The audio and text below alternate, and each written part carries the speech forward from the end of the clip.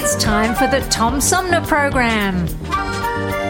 The Tom Sumner Program is a live variety show with music, comedy, and special guest interviews every Monday through Friday. The Tom Sumner Program. Old-fashioned radio for a new generation.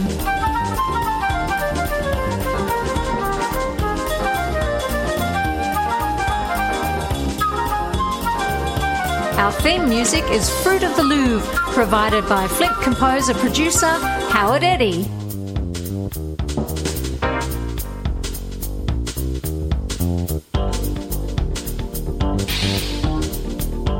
Stay tuned, because it's on now.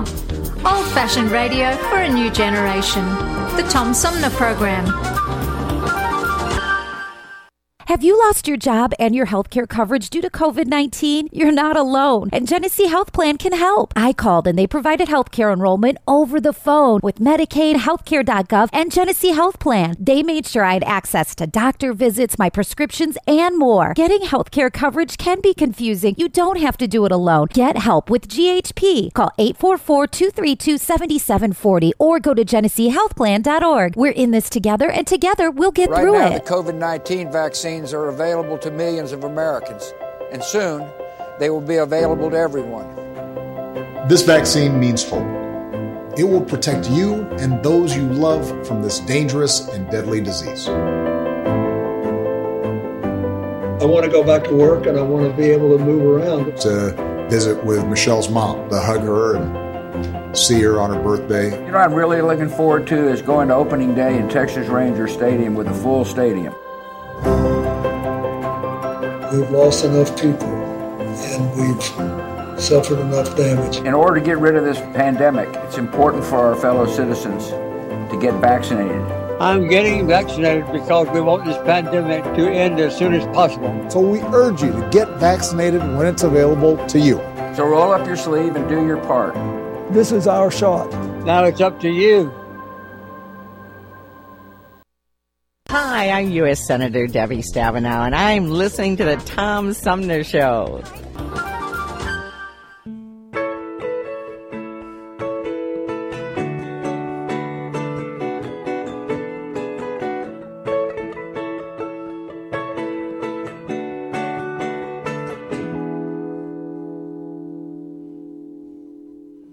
Here comes the sun, doo-doo-doo.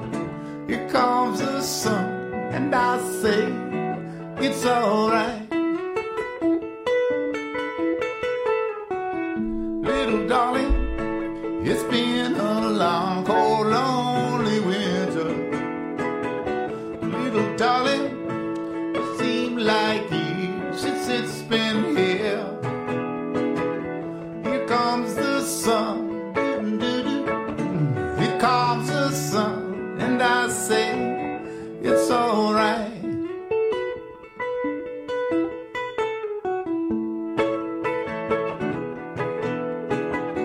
Little darling, the smiles return into the faces. Little darling, it seemed like years since it's been here. Here comes the sun, doo-doo-doo. Here comes the sun, and I say, it's alright.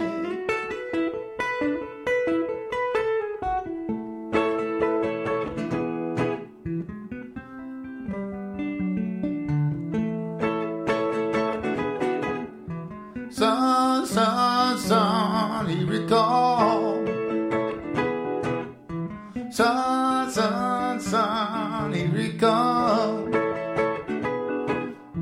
Sun, sun, sun, here it comes. Sun, sun, sun, here it comes. One more time. Sun, sun, sun, here it comes.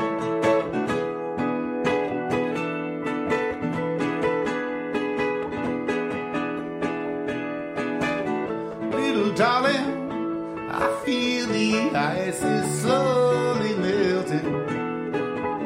Little darling, it seems like years since it's been clear. Here comes the sun,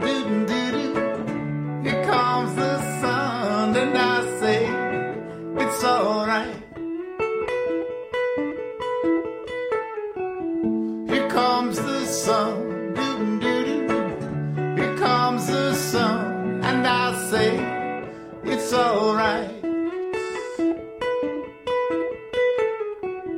It's all right.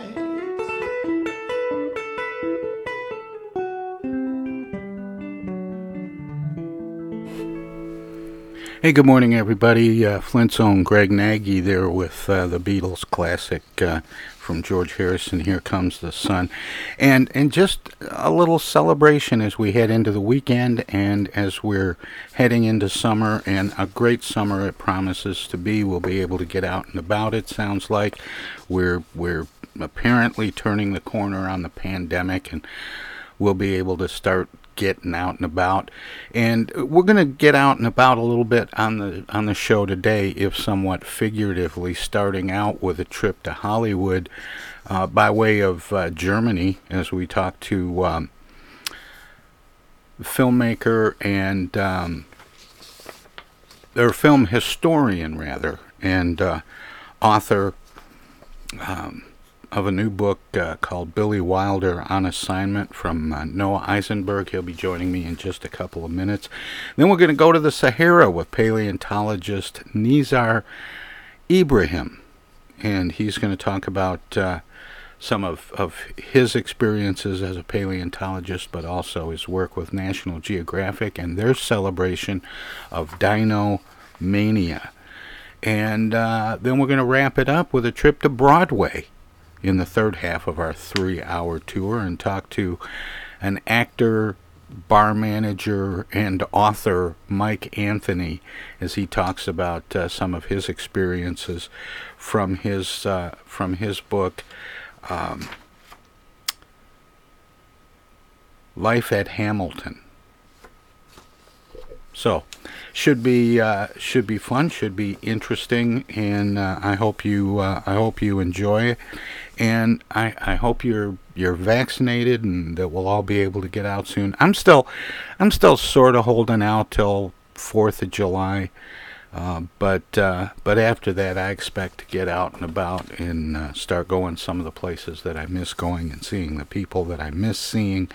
I do consider myself somewhat fortunate because I'm able to stay in touch with a lot of people because of the show, and because of all these great guests, and I get to talk to them each and every day, and hopefully we'll get the show out and broadcasting from some various locations sometime this summer. I know we're gonna get the political roundtable, Armchair Politics, together face-to-face for the first time on July 7th, out on the deck here at my place, so we're not going to be far from the bunker, but we are going to extend it a little bit, and then soon after that, we'll start popping up at various locations around Flint and some other Michigan cities. We'll see where the road takes us. But stay tuned and see where the road takes us today on the Tom Sumner program, as we start out going to Hollywood through Germany.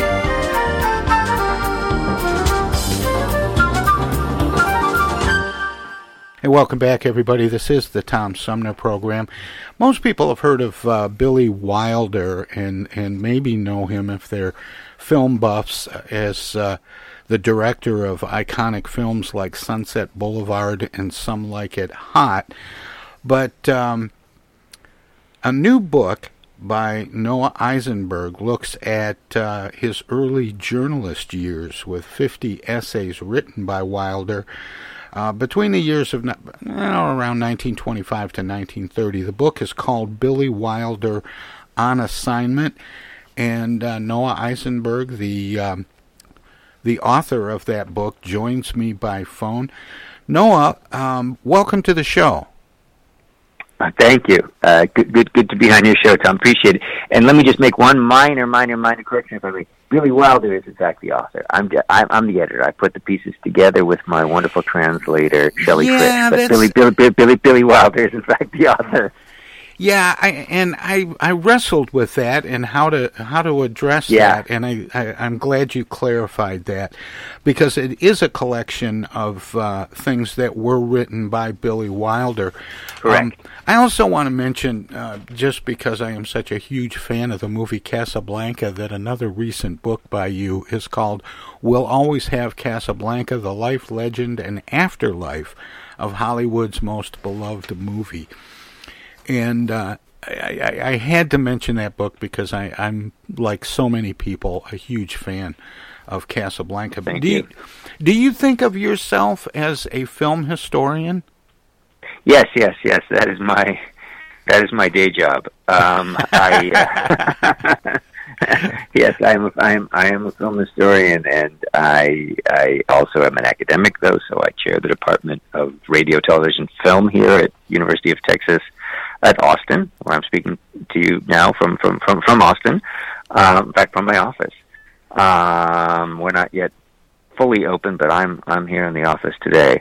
And I am indeed a film historian. The book that I'm working on now, and that kind of models itself in part on the book you just mentioned on Casablanca, is a book on Some Like It Hot. You mentioned, the iconic films that we all know from the great writer-director Billy Wilder.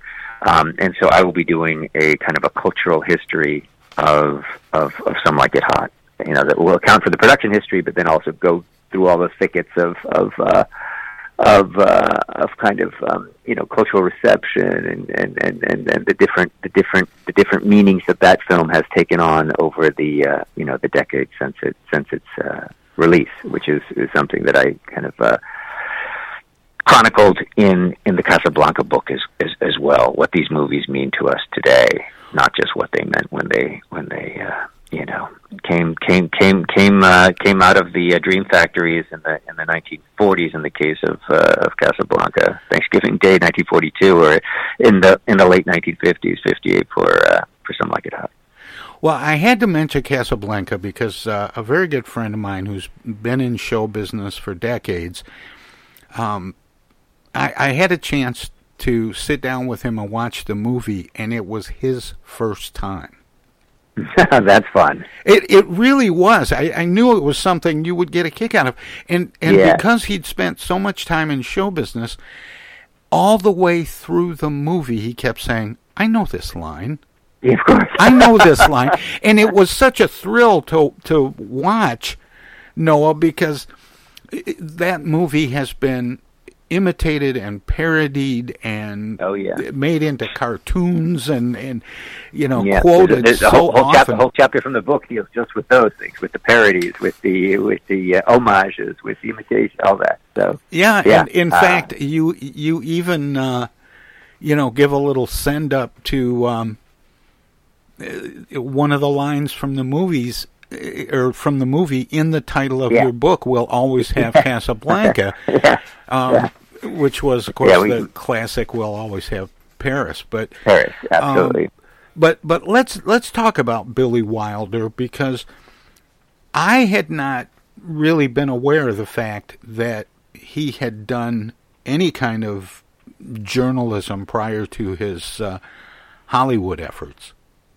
Yeah, very, very, very few people are aware of that, and this is true certainly on these shores and in the kind of the Anglo-American world, but even in German-speaking Europe, where young Billy Wilder wrote these pieces first in Vienna, which became his home. He was born in the provinces, but the family moved to Vienna when he was a young boy, and he considered himself Viennese. Or in Berlin of the Weimar years. Certainly had an audience during that period, but after the war and the succeeding decades, his journalistic career had been pretty much forgotten. There were a couple of anthologies from which we drew these pieces. One was a German publication in the 1990s, 97, called Der Prinz von Wales geht auf Urlaub, The Prince of Wales Goes on Holiday. And the second was a Viennese collection that was just called Billy. And at that point in time, young Billy Wilder spelled his name Billie. So So that is the name and the spelling of that collection of his Viennese writings. So what we did, my wonderful translator Shelley Frisch and I, was to select what we thought was the most representative sampling from these two collections. There are other writings that he published during that period that are, if one is so inclined, you can unearth them in various archives. But we drew from these two extant anthologies. Those were our principal sources for this collection. More about Billy Wilder's early years from film historian and author Noah Isenberg, straight ahead. Hello out there, everybody. It's me, Tigger. T-I-G-G-R. That spells Tigger. And don't forget to remember to listen to Tom Sumner program on account of because he's so bouncy. I'm Julie Lopez with Crime Stoppers. Have you ever wondered what to do if you have information about a crime or the whereabouts of a felony fugitive and you want the police to know but you need to remain anonymous? Well, here's what you can do. You can go to p3tips.com or download the mobile app. You can go to Crime Stoppers of Flint and Genesee County's Facebook page and click on the Leave an Anonymous Tip tab, or you can call 1-800-422-JAIL. All methods are anonymous, and if your help leads to a felony arrest, you may be eligible for a cash reward. Remember, your voice matters. Our lives have been turned upside down by COVID-19. When a vaccine becomes available, it's critical that all of us get it. What we do as individuals will impact everyone's health, including those who can't get the vaccine. We won't get through this unless everyone takes part. Now is the time to get up to date on all recommended vaccines for both kids and adults. Experts say it's more important than ever for everyone to get their flu vaccine this year. And if you're older, you should get both the flu and pneumonia vaccines, since both illnesses can make COVID-19 even worse.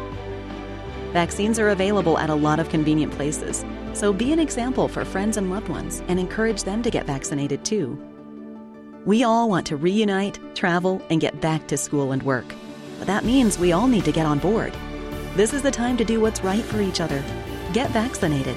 It's our best shot.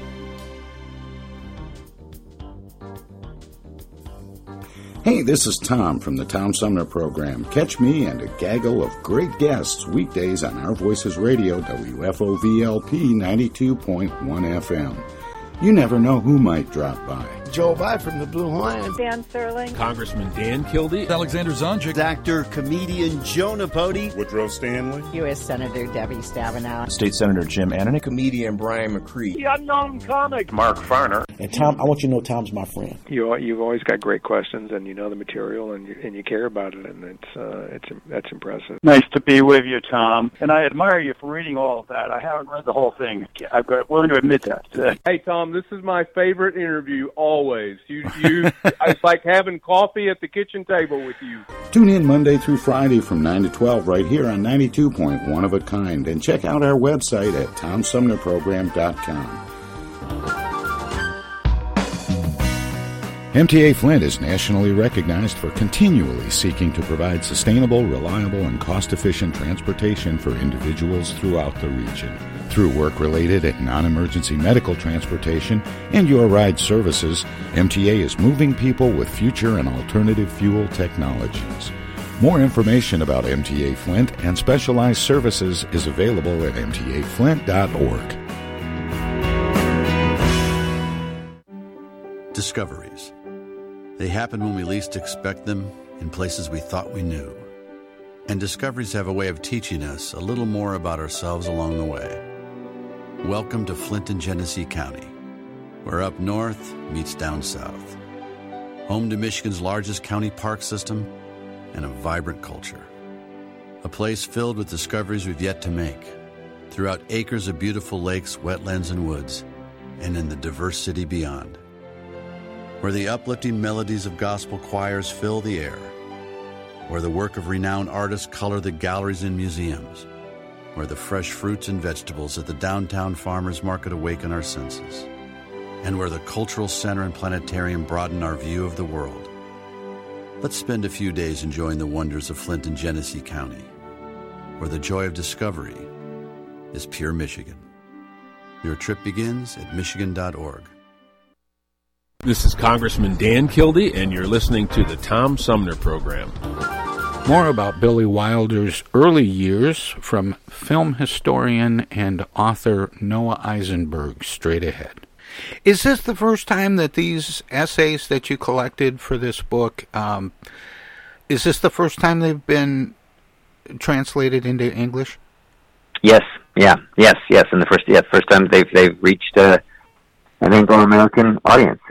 Yes, there was, with very, very few exceptions. I think that maybe one or two of the pieces had appeared in an anthology of some kind, in English translation. I wish I could tell you which ones precisely they were, but by and large, these are all translated and made available to an English-speaking audience for the very first time.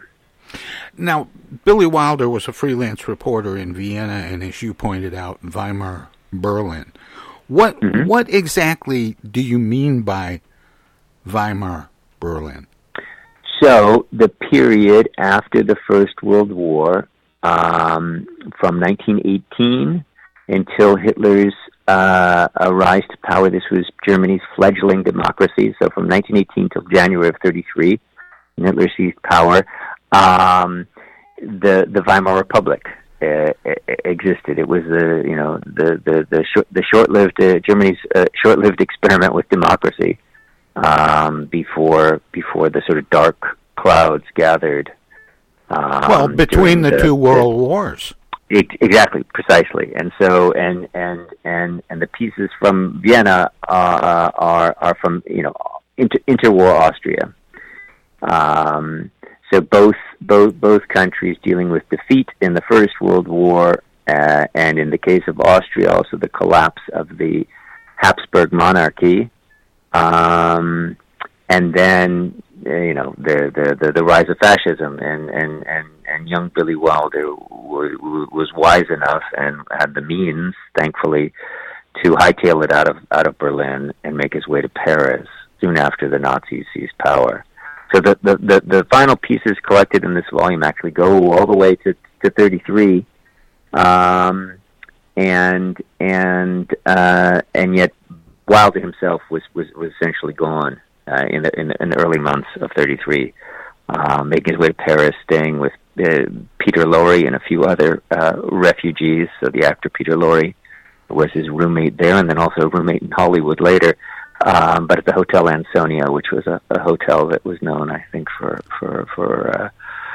providing refuge to a number of these soon to be Hollywood transplants, people who are waiting to get their papers. I mean, this is you mentioned the Casablanca book, but there is a certain affinity here. These languishing refugees waiting for their proper papers so that they could, affidavits and such, to make their way to the new world. In the case of Billy Wilder, he got a 6-month contract and made his way to Los Angeles and to Hollywood. Thanks to that contract, he had to cross the border. Noah, I can't help picturing Peter Lorre standing out front of that hotel trying to sell exit visas. Right, exactly. Well, there you have it. But how did they end up? How did they end up in Hollywood? Did the Nazis chase them out of Paris?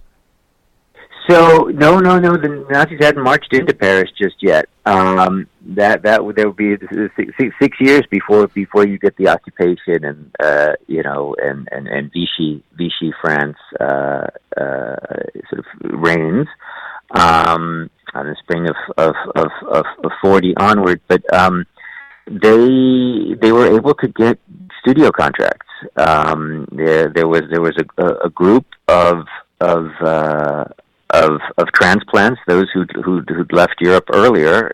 That group included Ernst Lubitsch, Salka Viertel, who was a great screenwriter, and wrote a lovely memoir that's now been issued in a reprint edition from the New York Review of Books Classics called The Kindness of Strangers. And the agent, Paul Kohner, who was, for a time at least, I believe, Wilder's agent, but he was the agent of many of these European transplants. The three of them established what was called the European Film Fund, and the European Film Fund, they raised money from people already working in Hollywood, many of them European-born, but also some Americans who contributed. And what they did with these funds was to provide the affidavits and in many instances also short-term studio contracts that would serve as, together the affidavit with the contract was enough to get them, to secure passage then to America and at least get a foothold. In the case of Wilder, he had a 6-month contract, and he needed to leave the country to get his visa renewed, and so he went to Mexico. And the story that he liked to tell was there was a border official in the consulate there who asked him, so what is it that you do for a living? And he said, I make movies.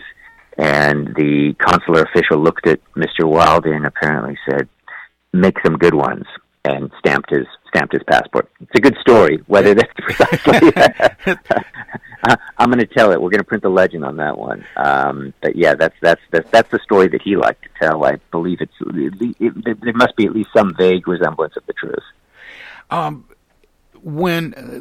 Let's go back with Billy Wilder to Vienna and Berlin. And these essays that are included in your book, Billy Wilder on Assignment. He was a freelance journalist. What kinds of things was he writing about at that time?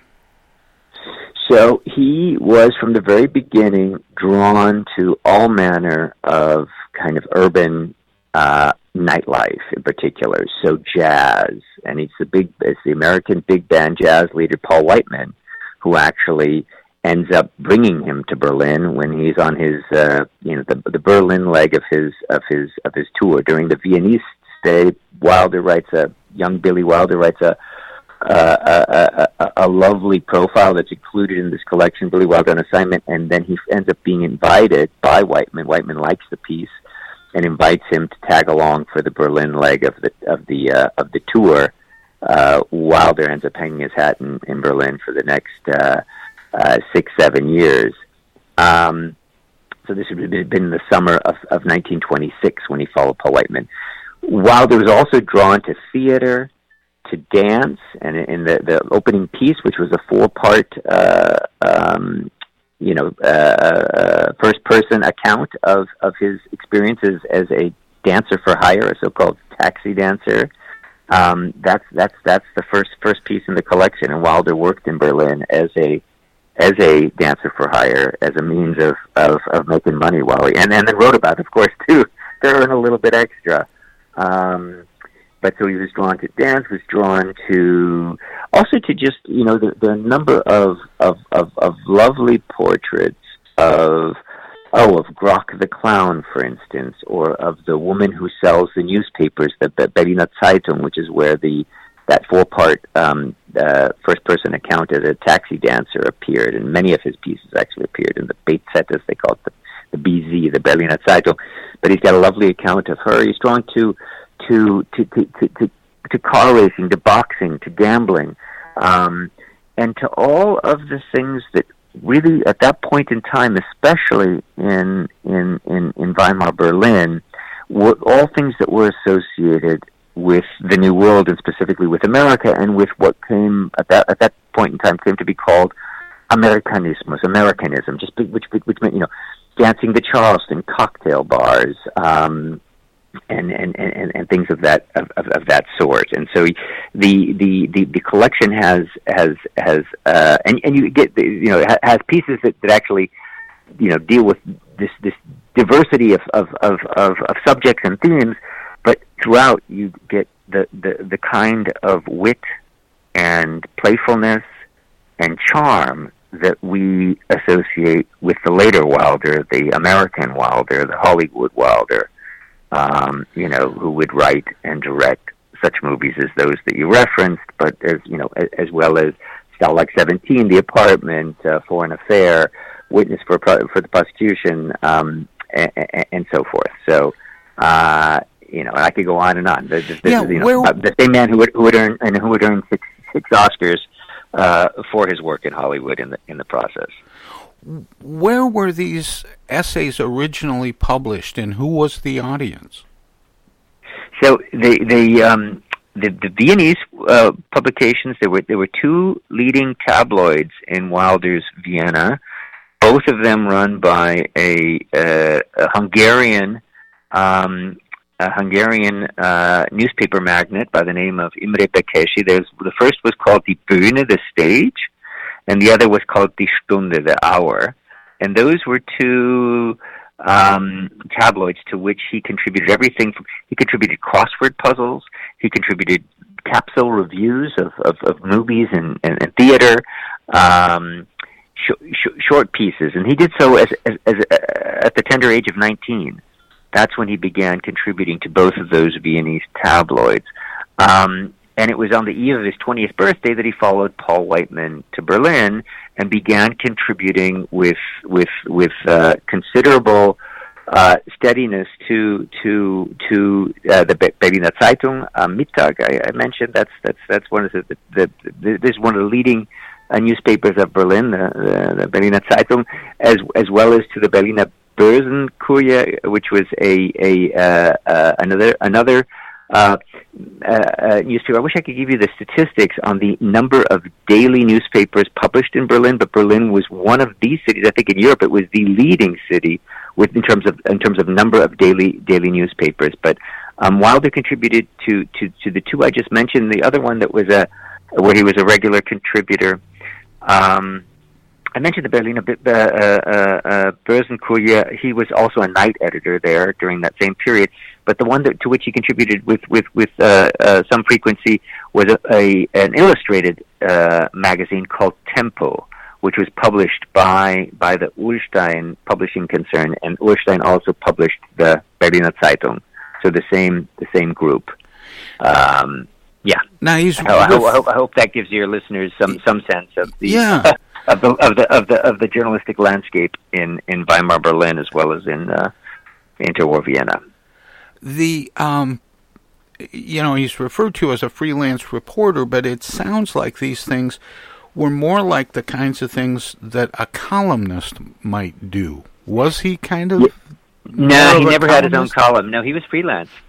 I mean, he had that stint as a night editor at the Berliner Börsenkurier I mentioned, but he was otherwise doing. He would pitch ideas, or they would come to him, propose a story idea, but he never had his own column. He was friendly, however, and one of his major mentors was Egon Erwin Kisch, who was one of the best known journalists of that era. And in fact, at the Romanisches Café, which is one of the big coffee houses on Kurfürstendamm in the heart of Berlin, Egon Erwin Kisch had what he was known at that time as the Tisch von Kisch, Kisch's table, where he kind of held. You can almost picture Walter Winchell in terms of columnists now. Walter Winchell at what was at the Stork Club, was it table? I think it's table 20. I can't remember the name of his table. 2022, of course, is the Casablanca, the lucky number. That's at the at the roulette wheel. Right. 22 is the lucky number. I can't remember what Walter Winchell's table number was. Maybe it wasn't 22. Anyway, well, I'm shocked. Yeah. Of course you are. Sorry, you need a couple more shocked after that. Yeah. Sorry for that little aside to Casablanca again. But speaking of asides, and I know the focus of this book, Billy Wilder on Assignment by Noah Isenberg, is his writings. In the late 20s as a freelance reporter. But how did he manage when he got to Hollywood to get into the movie business? I mean, we hear about people who've done things and then they go to Hollywood and they get in the movie business, but there are so many people who go there to get in the movie business and don't. Yes, absolutely. How did it work for Billy Wilder? Did his writing get him in? How did he go from writing to directing? Well, that came later. He first started as a writer, and since he didn't have facility with the English language when he arrived on these shores, he always, and this is true from the beginning to the very end, he would have a writing partner who was American born. In the case of his first partner, Charles Brackett, with whom he collaborated for a significant stretch of time, more than a decade there. And then with late in life with I.A.L. Diamond, they were writing partners for 3+ decades. And Diamond was actually born in Romania but came to America as a young boy. And so his command of English was essentially the native command. And in the case of Brackett and Diamond, having the input of somebody who could help to massage some of Wilder's, syntax, is the Teutonic syntax, and the phrases that he ultimately would get onto the page and then onto the screen. He always had the input of an American writer. The Brackett years, so that's when soon after he arrived in Hollywood in 1934, he began to collaborate with Charles Brackett, who was the son of a New York state senator. Charlie Brackett had gone to Williams College, was a member of the Algonquin Round Table, and was for a period of time also the theater critic at the New Yorker magazine. And Brackett and Wilder began their work as a team in the mid 1930s, and among the scripts that they provided were 2 for Ernst Lubitsch, who really served as something of a mentor for. I mentioned Lubitsch before. Lubitsch had been in Hollywood already for a decade or so at that point, and he was among those who contributed and who helped to establish this European Film Fund that I mentioned. It helped bring over refugees. You have refugee writers, refugee directors, film professionals to Hollywood at that period. But Wilder and Brackett wrote the scripts for Bluebeard's Eighth Wife, as well as Ninochka. Bluebeard's Eighth Wife, one of the great screwball comedies, and Ninochka, some of you perhaps remember. This is the first film in which Garbo laughs, and that was a great moment on screen. Wilder and Brackett then had their chance in the early 1940s to write a screenplay at Paramount, where Wilder would continue to work for more than a decade. And this was a screenplay called The Major and the Minor, a film that co-stars Ginger Rogers and Ray Milland. You made another screwball comedy, and this was Wilder's chance then to direct. And so he realized relatively quickly in Hollywood that if he really wanted to maintain control over what the stories that he was telling and the stories that he was writing together with Charlie Brackett, that he would need to be at the helm as director. And not long after that, he also began to produce. So Wilder achieved a kind, not only artistic control, but also a kind of success in Hollywood that many of his, many of the other writers and directors in his cohort of European transplants never managed to attain. His career is really one of the great success stories of the studio era. Did he have a great sense for business, even going back to those days? At 19 and 20, pitching stories and getting paid for stories. I'm not sure I would call it business acumen, but he certainly knew what the populace wanted, what the masses wanted. So he knew how to end it. He was a really, I suggest as much in the editor's introduction to the volume, he really is a born entertainer, and you can see that in these early pieces. he knew how to tell a story in a way that, and again, whether he needed to embroider things in certain moments, or whether he needed to, a little embellishment here and there, a little poetic license, it had a snappiness to it, a jauntiness, and a level of excitement, and that he managed to convey on screen, already in Weimar, Germany. But then once he got to America, he continued to refine that sensibility, and I think it is, you asking whether it is a sort of a business sense.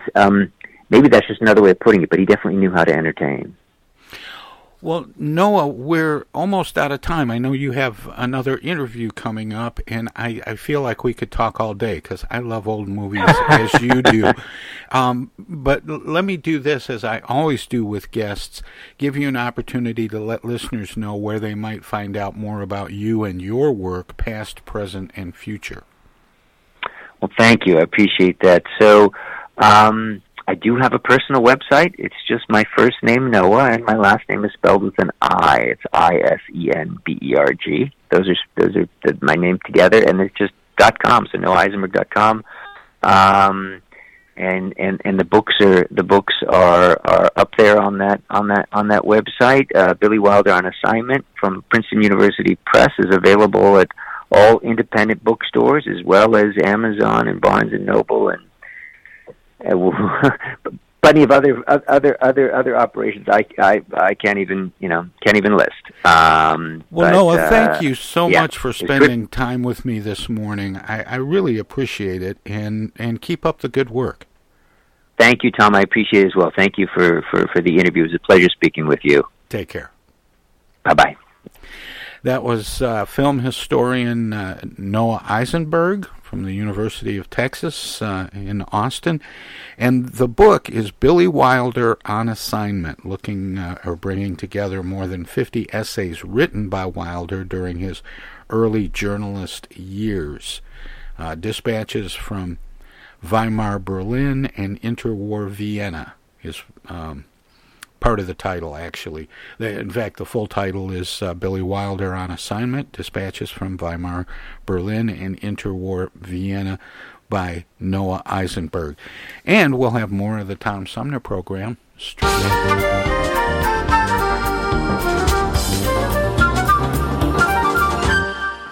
Do the right thing and stay inside with me. You might just save a life, or 2 or 3 or 4 or maybe 5. Let's save lives. Are we crazy, baby? This isolated life ain't all that bad. Are we lazy?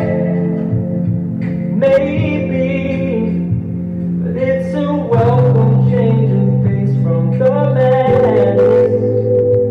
Are we crazy? Maybe, this isolated life ain't all that bad.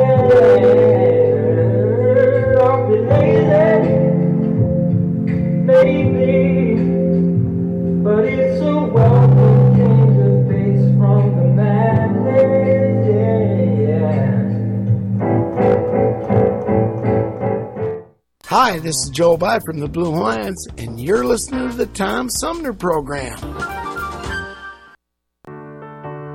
While we've been staying safe at home, scientists have been on a journey. The destination? A COVID-19 vaccine. This journey began decades ago with research into other coronaviruses. Scientists built from there with months of research and development, cooperation with other experts worldwide, and clinical trials on tens of thousands of volunteers of diverse race, age, and health status. They arrived at a safe, effective vaccine, and hundreds of thousands in Michigan have already been vaccinated. But the next step is ours. We need to get the vaccine when we can, keep wearing masks correctly, and taking precautions until we reach our destination, freedom from COVID-19, and getting back to the lives we love. Discover the facts for yourself at michigan.gov/COVID vaccine. A message from the Michigan Department of Health and Human Services.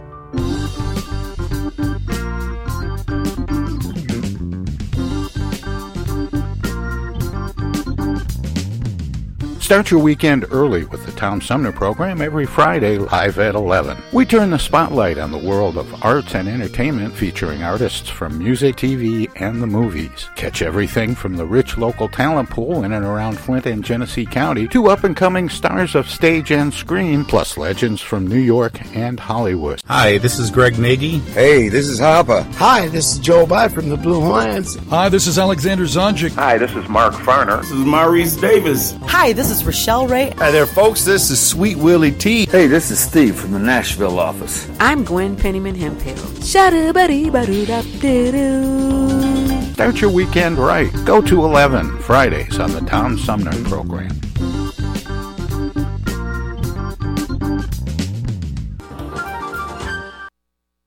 Those hands, no matter whose they are, can spread the germs of many common diseases. That's why I want you to realize how important it is to keep hands clean, to wash them regularly and always before meals with Lifebuoy, which not only removes dirt, but helps to remove germs. Teach the children this habit. Form it yourself. Always use Lifebuoy for hands and face as well as the bath. America, your children have an amazing superpower. That's right. They can help save lives by simply washing their hands. Just 20 seconds of thorough hand washing after they've coughed or sneezed or been outside can help fight against the dastardly spread of germs. Armed with only soap and water and hands, your superhero can protect you, your family, and everyone out there in America land. Amazing! Find out more at coronavirus.gov. A message from the CDC and the Ad Council.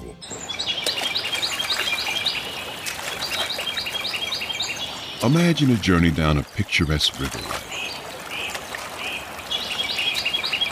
Imagine your Flint River, 142 miles of recreation, natural beauty, and precious resources.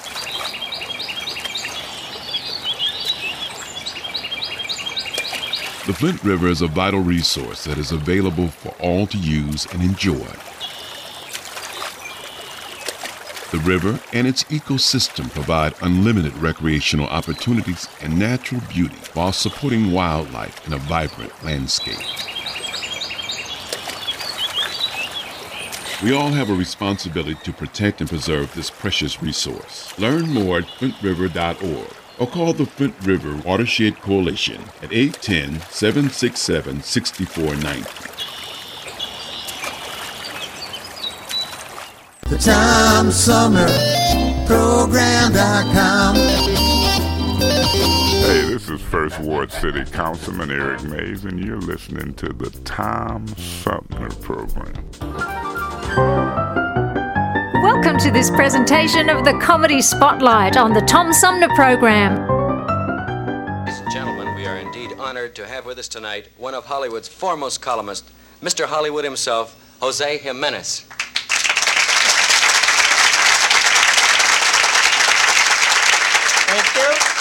Thank you, and greetings to you from Jollywood. Here are some of my exclusives. Hollywood restaurateur Prince Seymour Napkin has just opened up a posh new eatery right next to his restaurant.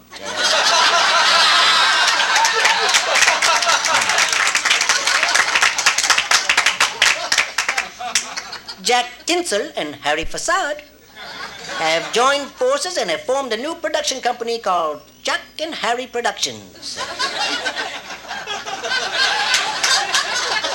And it's right next to their restaurant. There's Always Hope Department. Young actor Skippy Wilson, who started out 12 years ago as an usher at the Pantages Theater, just got his old job back. How about that, sir? Yeah. But only part-time. Greer Dempsey's divorce suit is finally settled, and she tells me she's delighted to learn that she gets custody of the money. But he gets visiting privileges. Hollywood's newest twosome are Frank Newsome and Helen Twosome.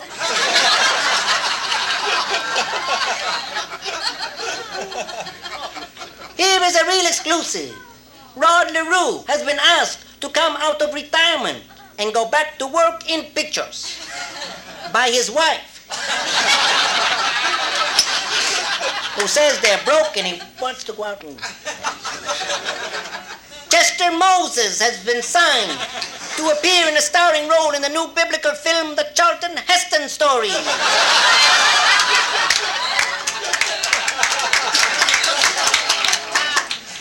Here's a note to an MGM. Thanks, MGM, for your generous contribution to the Home for Aged Actors. You gave us what we needed most. 1,876 aged actors. Count them all up.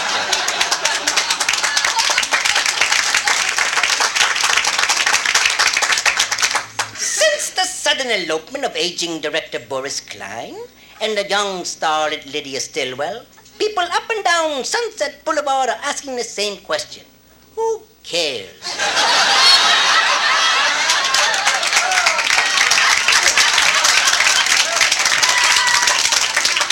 Now, I know some of you people out there would be just thrilled to learn the inside of what's happening around Jollywood. So if you have any questions, yes. How can I get into the newspaper business? Do you own a bicycle, sir? Yes. I've heard that a lot of Hollywood stars are afraid of you. You tell whoever told you that I will break them.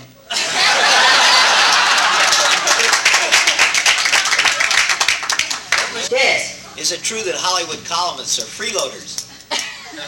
Why don't you have me out for lunch later? And we'll... Yes, young lady. Jose, what do you think the next big Hollywood divorce will be? Have you been home recently, dear? Came here right from work, didn't you? Yeah. Well, surprise. Yes, any other questions? Is it true that most Hollywood stars pay as much as $25 for a haircut? I'll tell you that later, Mr. Brenner.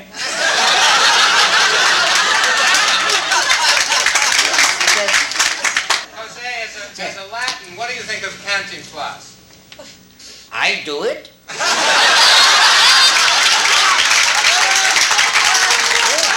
How do you think I took off this weight? Sure, it's great. Any other questions? Jose? Yes. Where do you get all your exclusive stories? I have a secret way of getting them. I read Luella Parsons.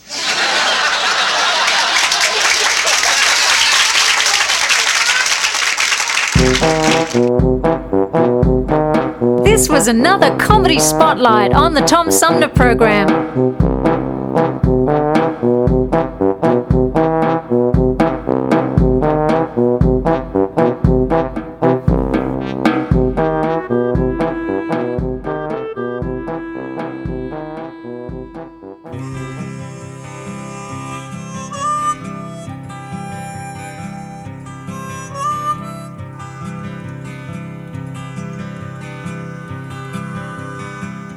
It's been so long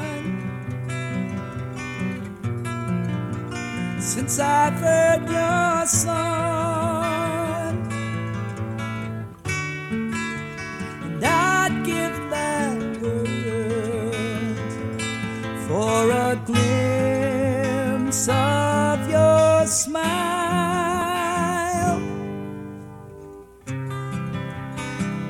remembering when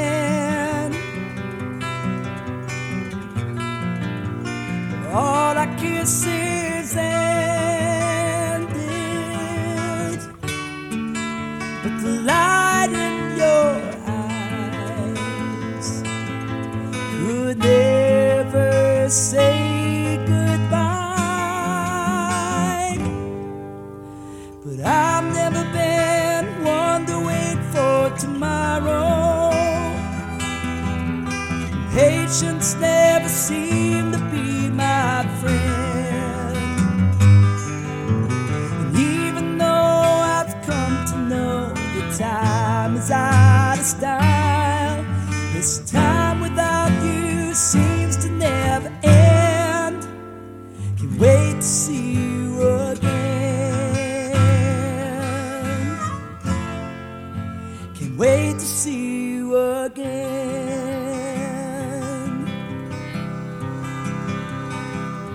You're in my dreams, and every night it seems that sleep could never end the day, and loving's far away.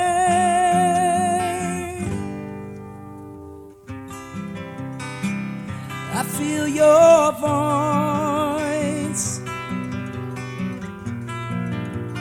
laughing to the joys of a bygone afternoon. I wish you'd come on soon, 'cause I've never been one to wait for tomorrow. Patience never seemed to be my friend. And even though I've come to know the time is out of style, this time without you seems to never end. Can't wait to see you again. Can't wait to see you again.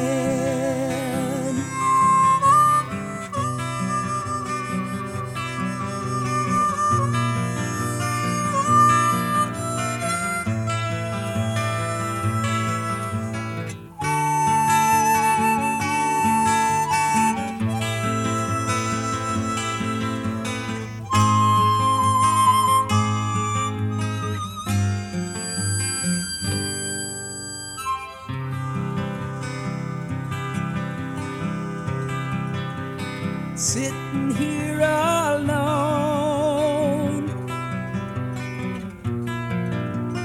listening for the telephone, and I'm wondering where your thoughts could be. Are they waiting to set me free? 'Cause I've never been one to wait for tomorrow. And patience never seemed to be my friend. And even though I've come to know the time is out of style, this time without you seems to never end. Can't wait to see you again. Can't wait to see you again. Can't wait to see you again. 'Cause you're my only friend. Do do do do do do do.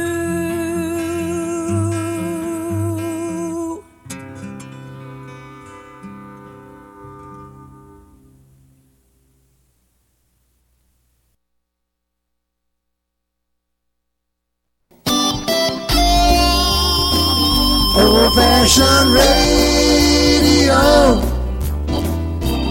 for a new generation. The Tom Sumner Program.com. The Tom Sumner Program.com. The Tom Sumner Program.com.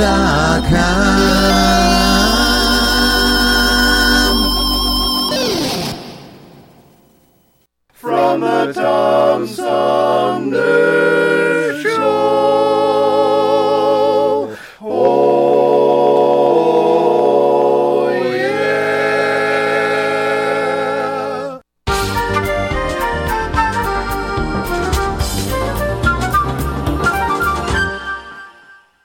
You pilots, get off of my lawn.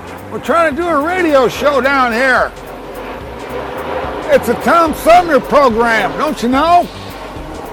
Go on, get out of here.